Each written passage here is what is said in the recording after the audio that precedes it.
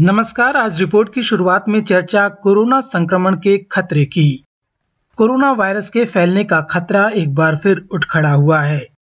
चीन में संक्रमित लोगों की संख्या में तेजी से वृद्धि हो रही है। इसके अलावा जापान, अमेरिका, कोरिया और ब्राजील में भी संक्रमण के मामले बढ़ने लगे हैं। इसे देखते हुए भारत सरकार सतर्क हो गई है। केंद्र सरकार ने सभी राज्यों से निगरानी बढ़ाने को कहा है। राज्य सरकारों से कहा गया है कि संक्रमित पाए जाने वाले मामलों के सैंपल जीनोम सीक्वेंसिंग के लिए भेजे जाएं ताकि कोरोना के नए वेरिएंट का पता लग सके। केंद्रीय स्वास्थ्य मंत्री मनसुख मांडविया आज कोरोना के हालात को लेकर एक बैठक कर रहे हैं।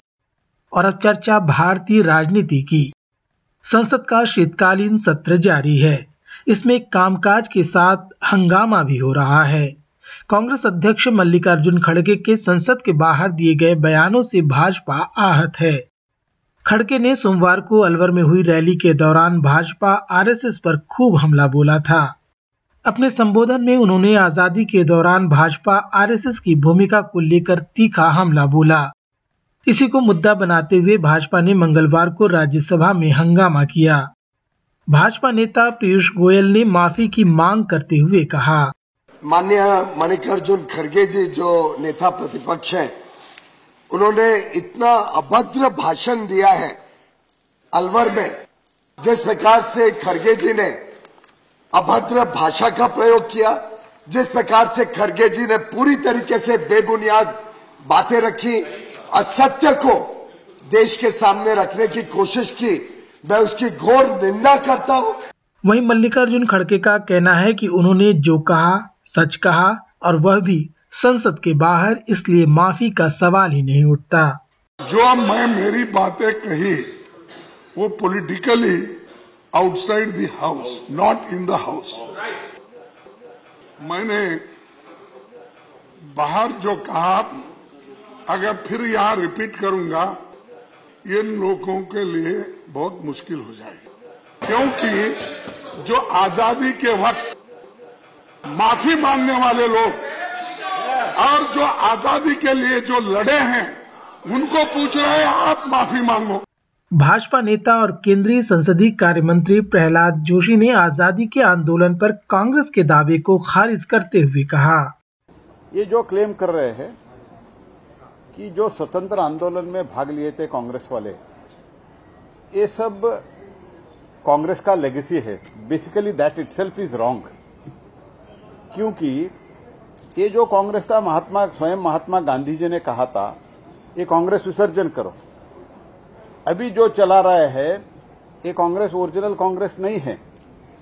सुभाष चंद्र बोस जी को, सरदार वल्लभ भाई पटेल, बाल गंगाधर तिलक, बाबा साहेब अम्बेडकर, ऐसे लोगों के साथ यही कांग्रेस जो ओरिजिनल कांग्रेस थे, उनके साथ कैसे व्यवहार किया ये सब जानते हैं। तो इसीलिए ये जो क्लेम करते हैं ना, ये जो स्वतंत्र सेनानी जो थे, स्वतंत्र आंदोलन में जो भाग लिए थे, वो सब हमारा ही है। ये basically this is the wrong concept and wrong thinking and wrong approach of the Congress party. This Congress is not a original Congress, it is a Italian Congress led by some other people. तो ये नकली कांग्रेस है, नकली नेता लोग है। देख, रबर स्टैंप का अध्यक्ष ऐसे बोलते हैं, तो ये हम स्ट्रांगली कंडेम करते हैं। चीन को लेकर सरकार और विपक्ष के बीच संसद के अंदर और बाहर बयानबाजी हो रही है। विपक्ष संसद में विस्तृत चर्चा चाहता है। कांग्रेस अध्यक्ष मल्लिकार्जुन खड़गे आज विपक्षी नेताओं के साथ इस मुद्दे पर एक बैठक कर रहे हैं। इसमें 12 दलों के नेताओं के शामिल होने की संभावना है। विपक्ष संसद में आज फिर से इस मुद्दे को उठाने की कोशिश करेगा। इस बीच खबर है कि संसद में हंगामे और क्रिसमस की छुट्टियों के चलते शीतकालीन सत्र को जल्दी समाप्त किया जा सकता है। ऐसा माना जा रहा है कि 29 दिसंबर तक चलने वाले इस सत्र का समापन 6 दिन पहले यानी 23 दिसंबर को किया जा सकता है। और अब बात कांग्रेस पार्टी के द्वारा की जा रही भारत जोड़ो यात्रा की। राहुल गांधी की अगुवाई में जारी यह यात्रा आज हरियाणा में प्रवेश कर गई।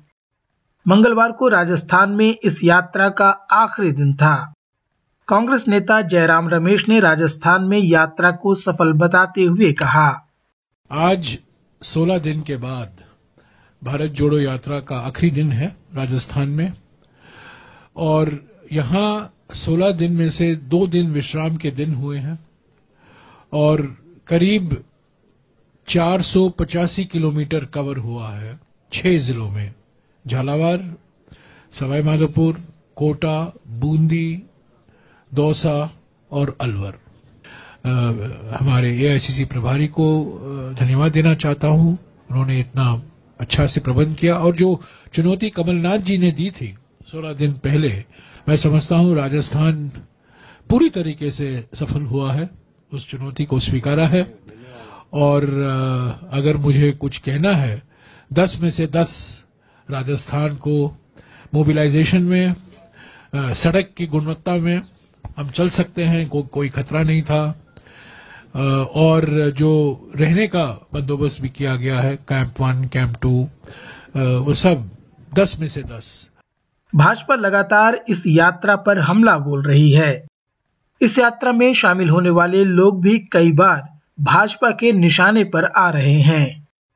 और चलते चलते चर्चा नेपाल की, जिसने भारत की 16 दवा कंपनियों पर प्रतिबंध लगा दिया है। नेपाल दवा प्राधिकरण ने इस संबंध में जो सूची जारी की है, उसमें योग गुरु बाबा रामदेव की कंपनी दिव्य फार्मेसी का नाम भी शामिल है। नेपाल दवा प्राधिकरण के अनुसार ये दवा कंपनियां विश्व स्वास्थ्य संगठन के मानकों का पालन करने में विफल रही हैं। भारत से आज की रिपोर्ट में बस इतना ही। मैं विश्व रत्न SBS रेडियो की हिंदी सेवा के लिए।